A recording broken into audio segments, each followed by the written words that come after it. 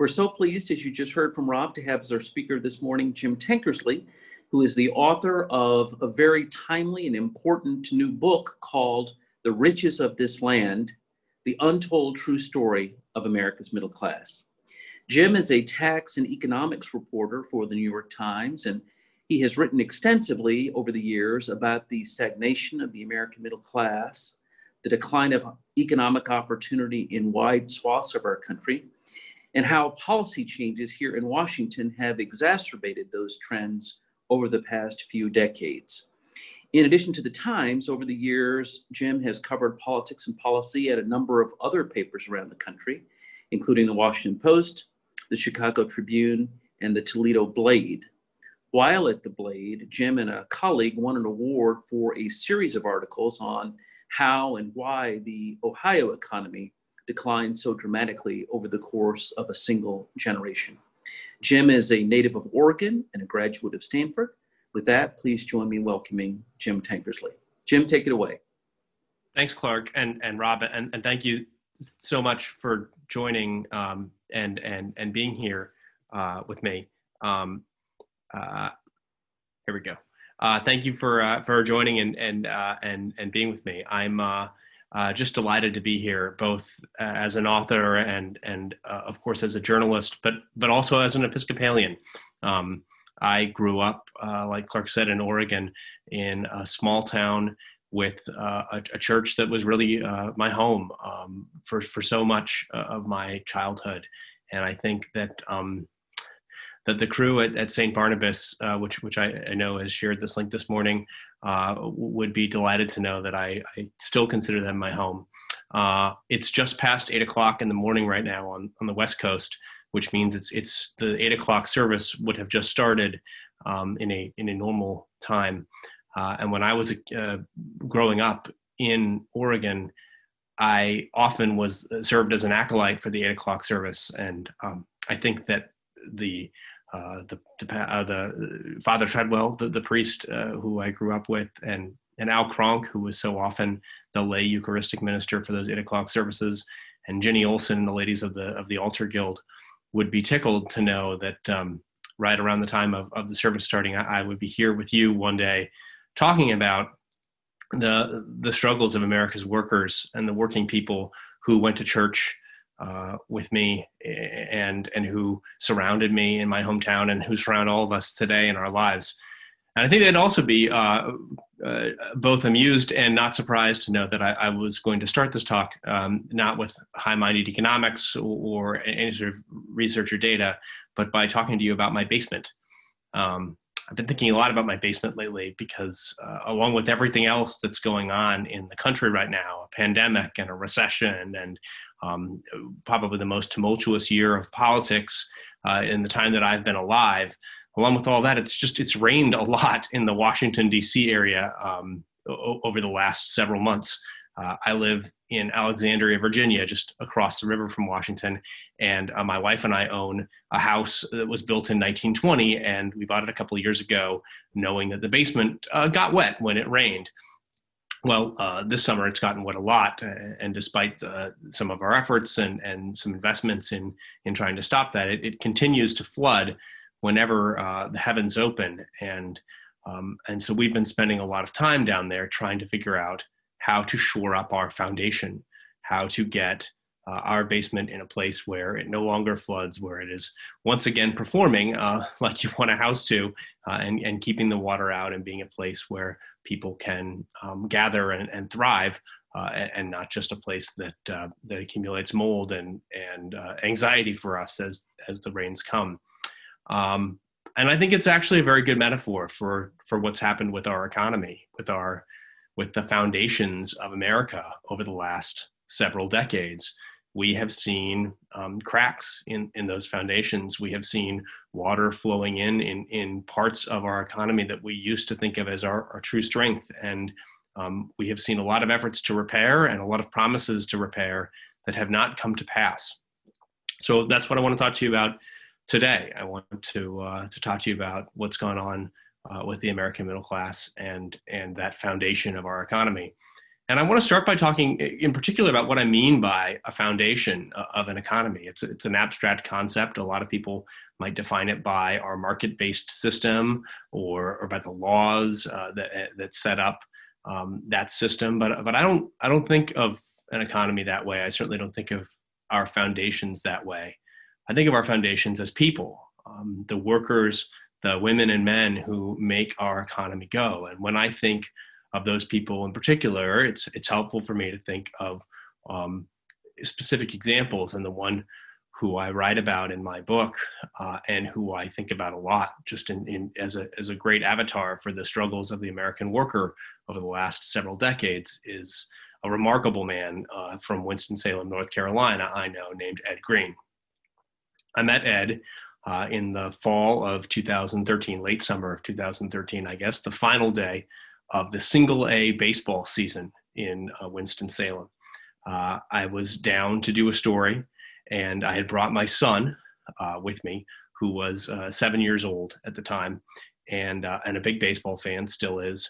And it was a difficult time for us in our lives, in my career, and a lot of things. And I was down seeking some answers for a question that had been really bothering me for really much of my life, but definitely through my entire career as an economics reporter, about why the economy wasn't working for American workers anymore. And I had been charged by my editors with writing a series of stories that would really seek to answer that question: what's really gone wrong for the middle class? And so my son and I were there to meet Ed, who was an example of one of the really debilitating trends that's happened to the country over time. We met Ed sort of ambling down a concourse. He's a tall man and has big hands and a big smile. And when we met him, he immediately started telling my son about all the things he did as a custodian at the ballpark for the Winston-Salem Dash baseball team. He told him how hard it is to scrub Pepsi off concrete, for example, and told him about all the sorts of things people leave behind in a stadium that a hardworking guy has to clean up. He sort of mentioned in passing to my son, and then fleshed this out in subsequent interviews with me, that this wasn't even his first job of the day or his main job. Ed rises every morning, often before dawn, to lay tar on the highways for the state of North Carolina. And in the evenings, back then, he was a custodian or an usher. He worked at sporting events, a second full-time job. And he does that because one job is not enough to give his family a middle-class life. Ed used to have a middle-class job in New York City, where he grew up. He drove a bus and he earned a middle-class wage. But a little after 2000, his mother got sick with cancer. She eventually died, and Ed moved back to the town of her birth, Winston-Salem, to take care of her. He expected to be able to find the sort of middle-class job that he had had in New York, but instead what he found was that manufacturing jobs in North Carolina were vanishing, and the ones that were left weren't paying nearly as well as the ones that went away. Ed tried his hand at those, but they had variable hours, and he needed a solid stream of income. So he took his job for the state, and then he started cleaning his church on the weekends as a way to earn extra money. And soon enough, he had 2 full-time jobs, along with his wife's job. And he needed that in order to send his children to college and afford a house and give them a better life. And this is an example. Ed is an example of the type of stress that the American worker has been under for much of the last several decades. All of the income gains that American workers have made since 1980 come down to additional hours worked, economic statistics show us. In fact, leading into this most recent recession, all of the American workers' gains were exceeded by how much extra they worked. So if you took away the additional amount of work that Americans are doing, they wouldn't have gotten ahead at all. Ed is a particularly amazing example of this. He told me in interviews that he got himself a cancer diagnosis at one point in recent years, and he had to get treatments every day, and he'd go in and he'd get treatments, and he never once missed a day of work. He never complained about it. He still doesn't complain about it. His second job is different now. He works at the counter at a liquor store, but he remains stressed by the economy and the inability of a single job to give him what I believe we all consider the aspirations of a middle-class life, the ability to pay for your kids to go to school, for you to be able to retire comfortably, for you to own a home and a car and have health insurance. And so Ed, like so many Americans, was working additionally hard, breaking his back 6 days a week often, just to provide that type of life. Didn't used to be that way in America. And I think, those of us who grew up when I did in the 80s and the 90s heard this as stories. And those who grew up earlier remember this to be the case. In the era after World War II, the American economy delivered for several decades the types of rapid income gains for workers and families that lifted millions of people into the middle class. Jobs paid well, and pay increased, and people could get good paying jobs even if they hadn't gone to college, like Ed, who went to college but never graduated.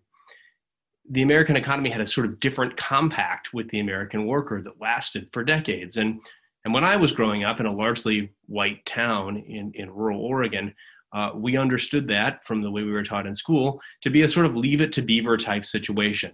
That post-war, boys came home, they went to work in their suits, and that, it was sort of this white male delivered prosperity that was the great American middle class boom after World War II.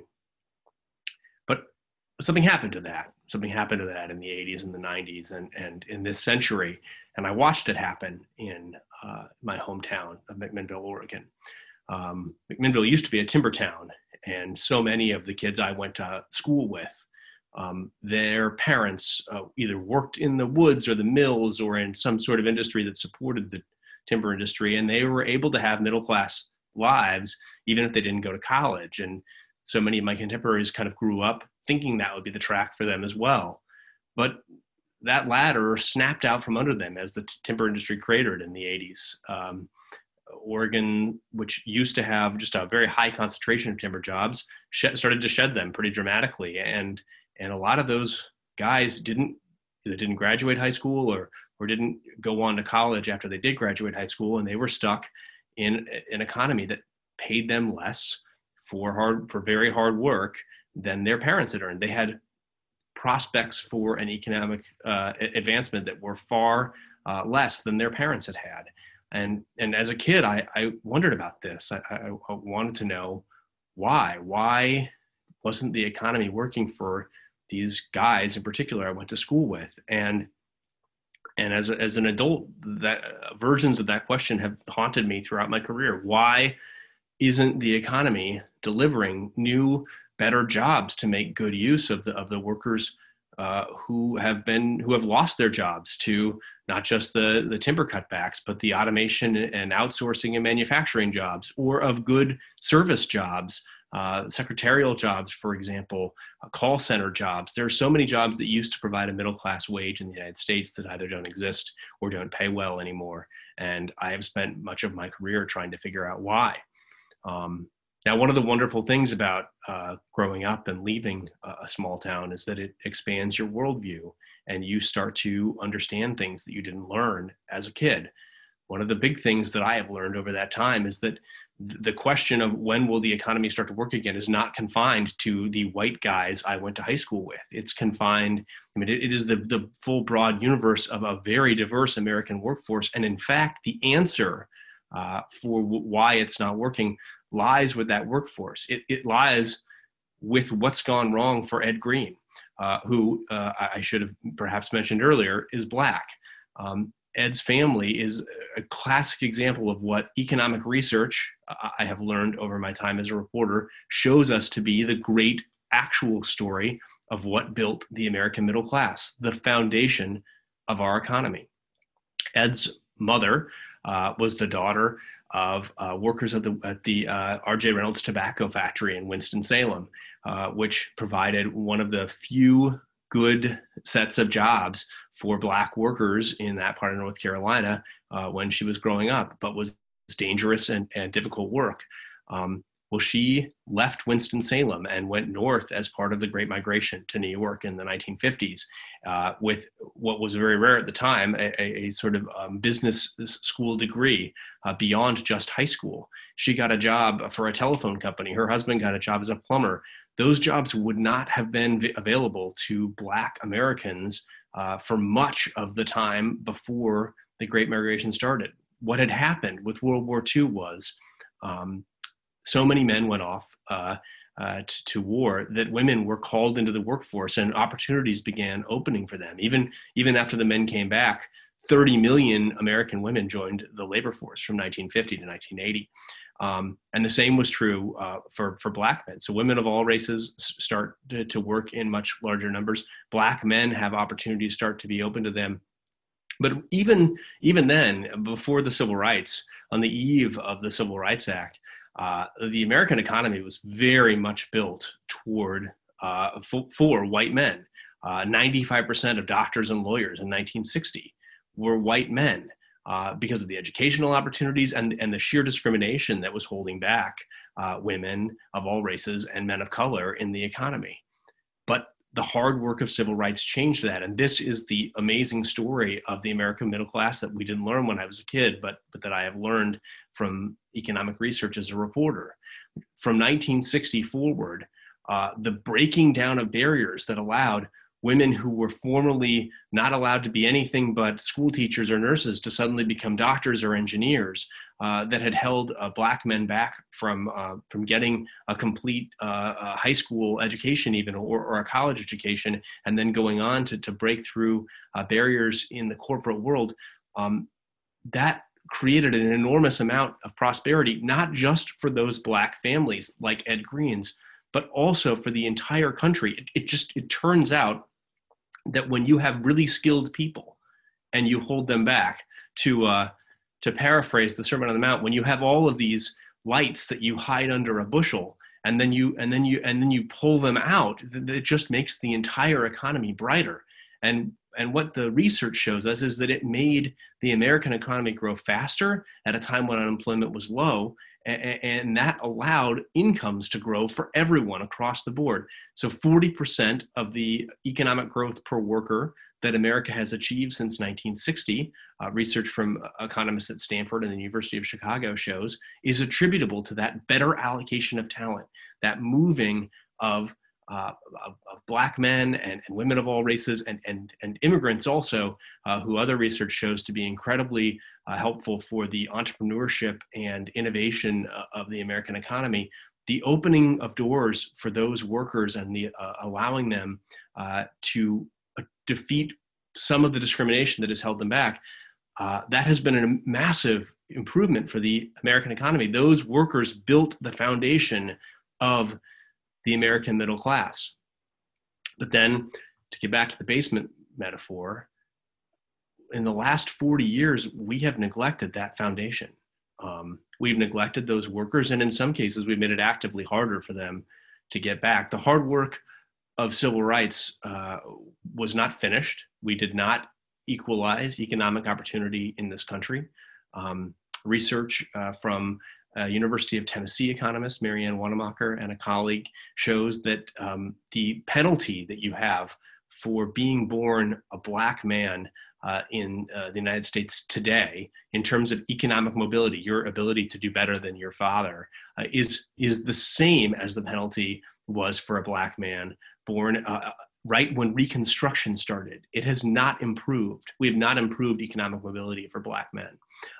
This is true in just so many ways. The economy continues to hold back women and men of color, and we continue to hold back immigrants who want to come in and deploy their talents to build our economy better. And so what we saw in the 80s was a war on drugs that incarcerated millions of Black men who otherwise could have been making fuller use of their talents.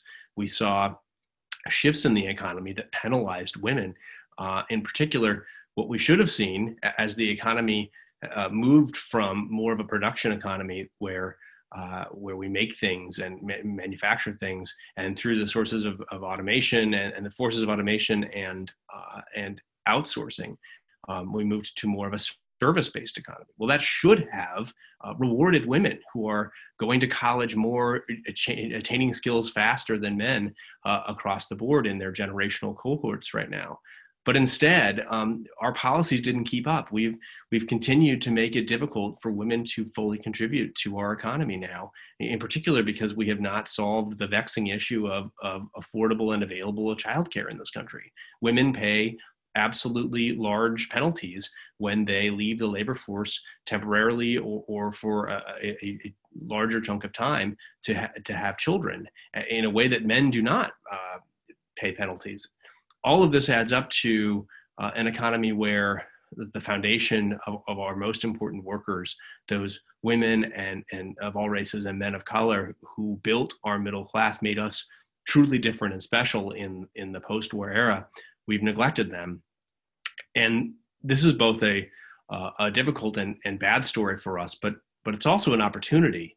It is what we see now in America is a huge group of workers who are being underutilized, who, if we can invest in them and let them flourish, will, I believe very strongly because of the research that I have read and the reporting I've done, they will be the foundation again of a new surge in the middle class.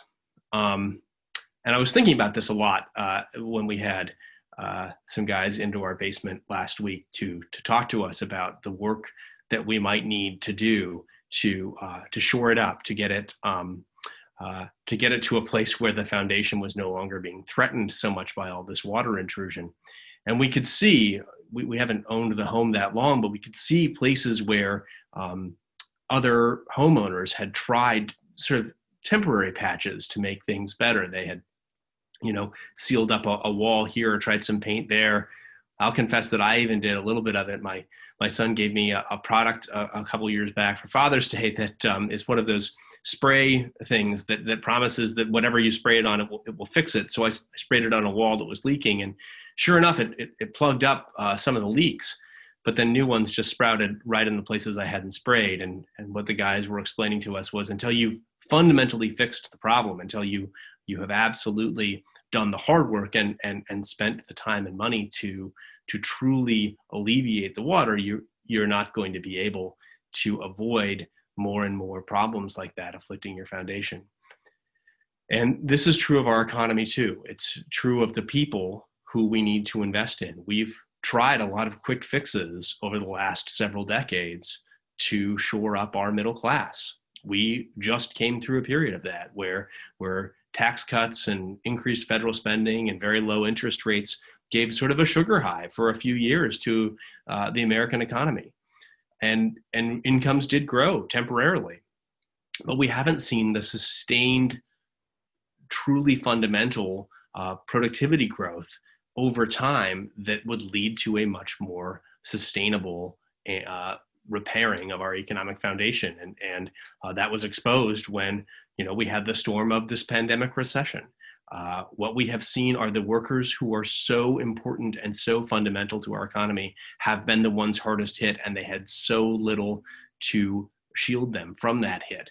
Black men, Hispanic men and women of all races, they have been absolutely, because they are the frontline workers and most likely to contract the coronavirus and most likely to be exposed to job loss because they can't work from home. They have been the ones to suffer disproportionate economic damage from this recession. And they started it in a place where they had far less wealth than a typical comparable white family did.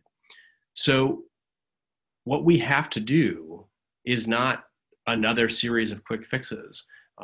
I truly believe, and this is a hard thing to say, it's not a good 5-point plan, but I truly believe the very best economic strategy that America could have right now would be to finish the work of civil rights. As we dig out from this recession, as we take the steps needed to keep money flowing to the workers and the businesses that need it to bridge the time until it's safe for people to be out and in a fully running economy again. Once we've done that, we need to get back to work in our individual lives, at a business level, and at a government level, tearing down the final barriers to opportunity, whether intentional or unintentional, that keep Americans from contributing their best talents to the workforce. If we can do that, I believe we have a real chance to rebuild a middle-class boom just like we had after World War II. I think about this a lot, actually, in an Episcopalian context.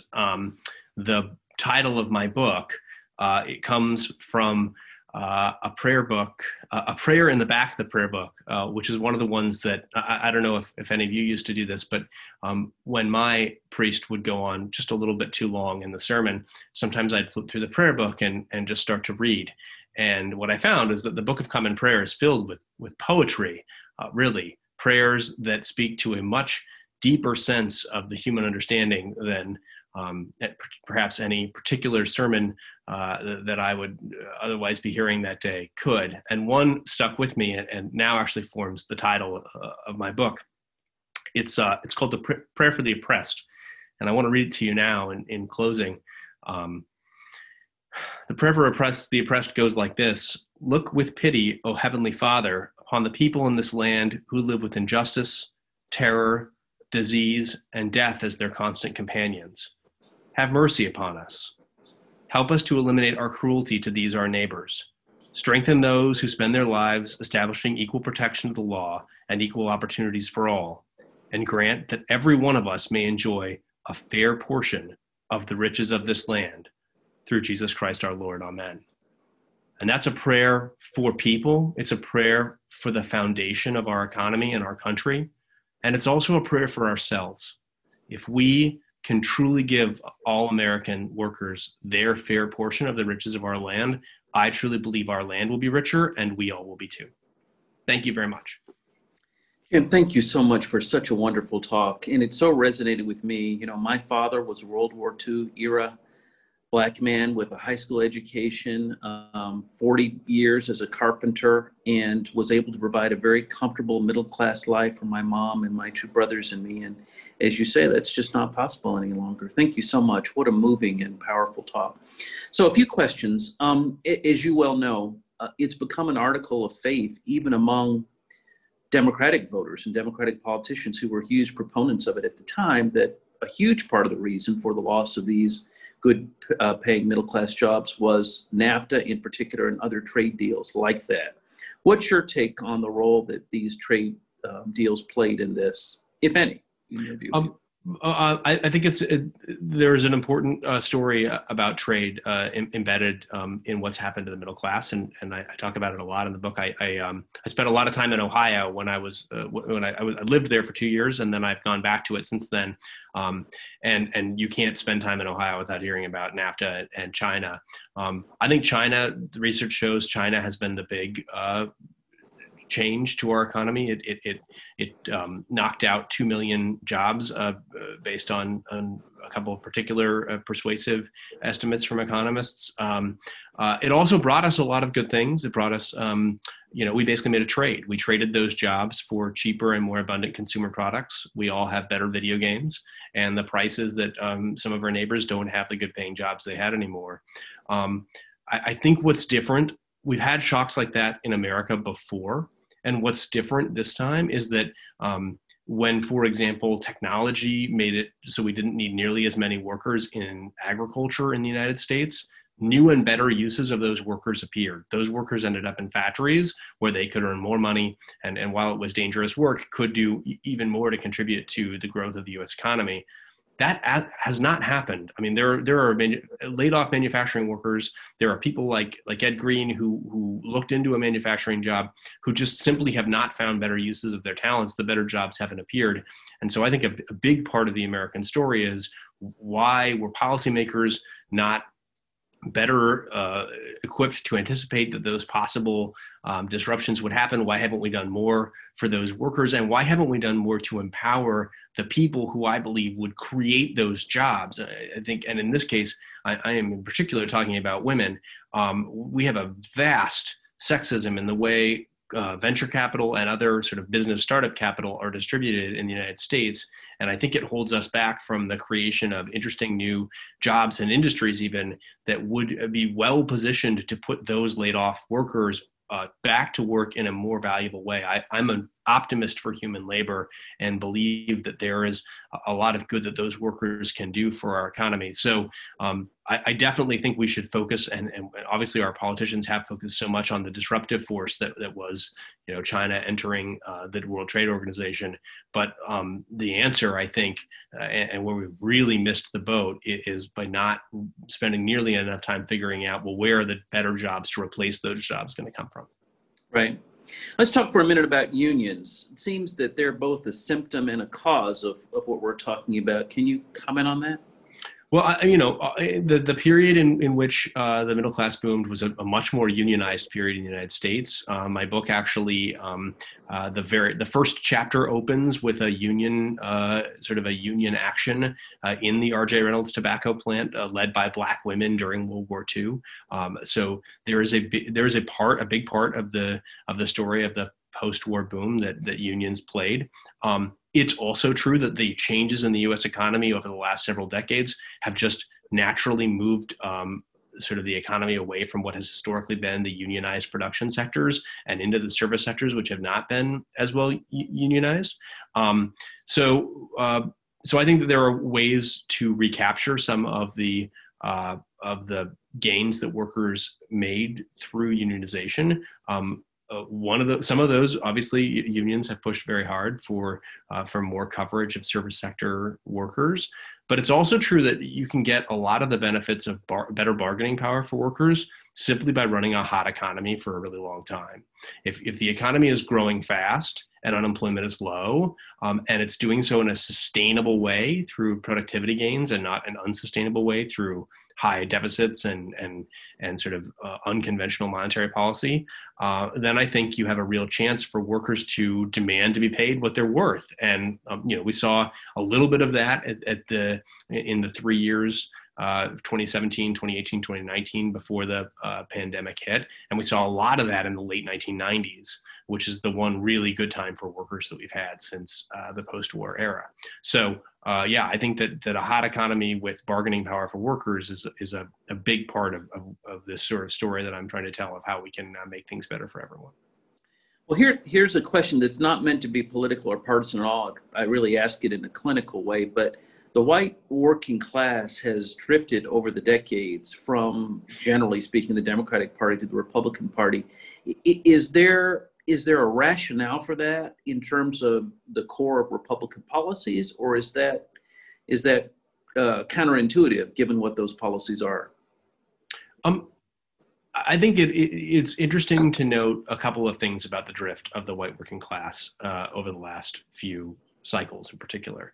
One is that those workers really have been left behind by the economy. If you think of white men without college degrees, the economists who did that study I mentioned earlier that has quantified the benefits, the gains to the economy from better allocation of talent for women and for Black men.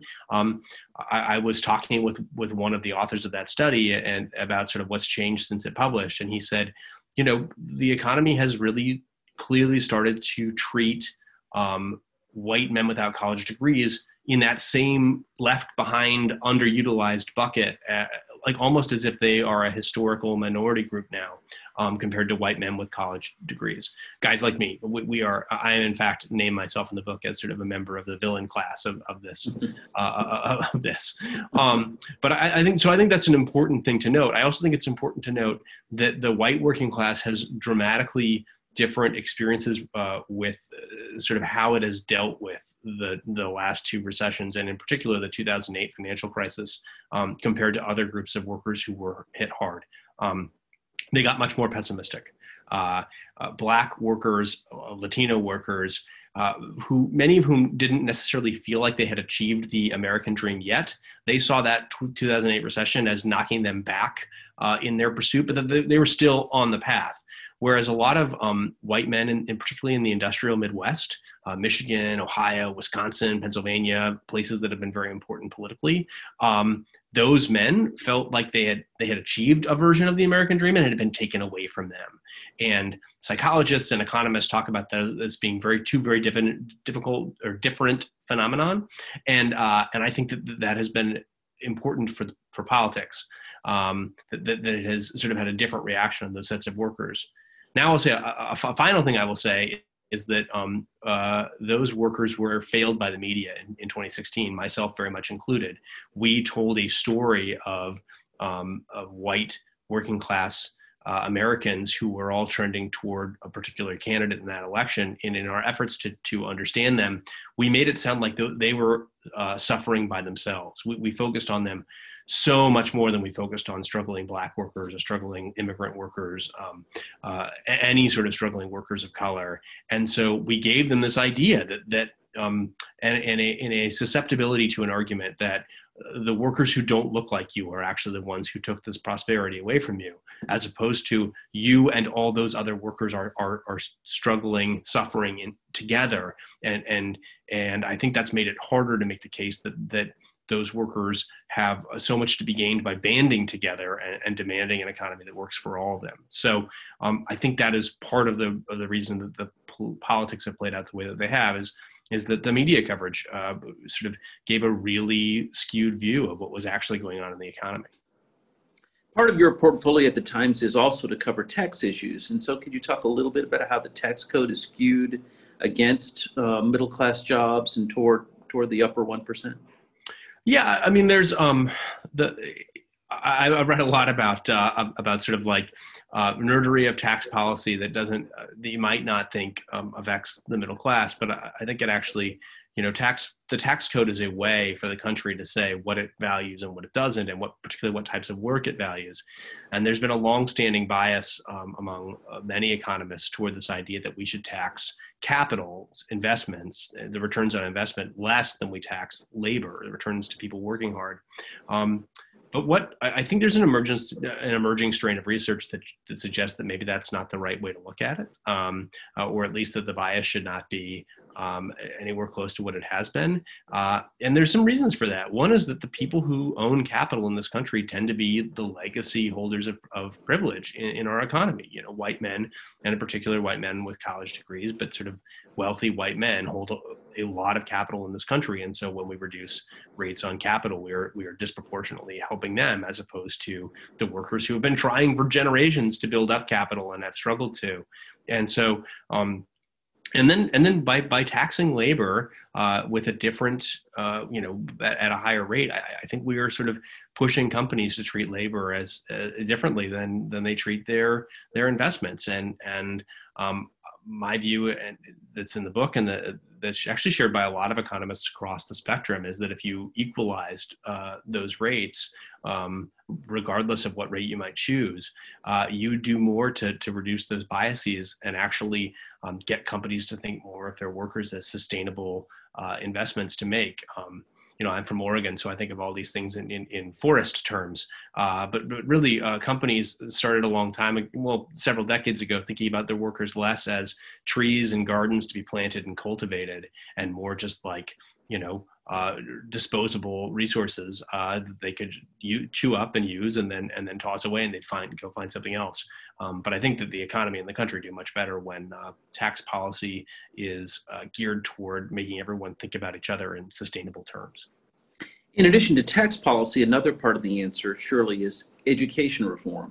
Could you talk a little bit about what you think needs to be done to skew the education system so that workers are better prepared for good-paying middle-class jobs? There's so much. We truly could spend an entire afternoon just talking about the ways in which access to good education remains unequal in this country.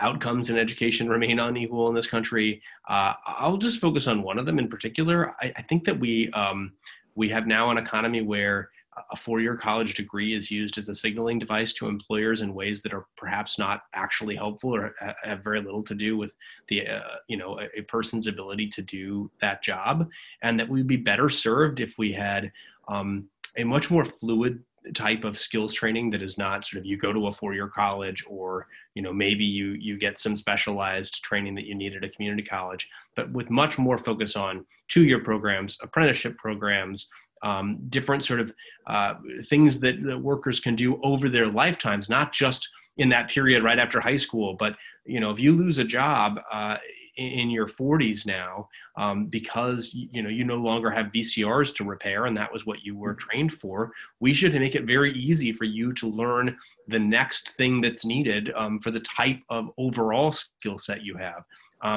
Other countries do this better than we do. And so I think rethinking that entire wave of skills training, and this is something that Washington is really great at talking about. I feel like since I got here more than a decade ago, I've covered dozens of, blue ribbon commission type reports from business lobbyists and candidates on both sides of the aisle. I mean, I remember Mitt Romney had a very comprehensive plan, for example, in 2012, and the Obama administration talked a lot about it. But it's very hard to get something done, in part because it involves so many different levels of government at once. But it's important. We shouldn't just be divided as a country into people who graduated from a 4-year college and didn't, and we should not be divided as a labor market into that. And final question, and it's relevant to this, green jobs. Many people think that really is a huge part of the solution, that climate change actually poses as much of an opportunity as a challenge, and it can provide lots of economic opportunity to the people we're talking about. Is that your view as well? My view is that, I think that the decarbonization of the economy is an imperative, both in moral and economic terms. We know who is going to be hurt the most by an increasingly warming world. It remains the poor, not just the poor in America, but the poor around the world. They're the most vulnerable to climate change. And so I think there's an imperative to transition the economy to deal with that. But I also think there's a lot of opportunity there. And there's a lot of opportunity in general in solving human problems. We don't, we have misaligned incentives in the economy, and a lot of the great flashy startups that have come online in the last 20 years have been less focused on big human problems like improving healthcare or decarbonizing the economy. Some of them certainly have, than they have on finding new and better ways for us to deliver online advertising to viewers or whatnot. So I think in general, an economy that steers more people toward solving major human problems like climate change is going to be more productive, and it's going to function more efficiently. And I certainly think that if we don't decarbonize the economy, we're going to have a lot of other big economic externalities that we're going to have to deal with that are going to hold back everybody. Jim Tankersley, thank you so much for such a wonderful talk. Everyone, I commend The Riches of This Land to you. It's available in bookstores out in August. And as you've heard, it's a terrific account of what's happened in our country and the impact it's had and solutions as to how we can address this issue. Thank you so much, Jim, for being with us. Clark, thank you for having me so much. Our next speaker is October 25th, and that speaker will be Charlie Cook, one of America's preeminent pollsters. And it'll be very timely as he will give us his take on election 2020. Thanks, everyone, for joining us, and have a great rest of your Sunday.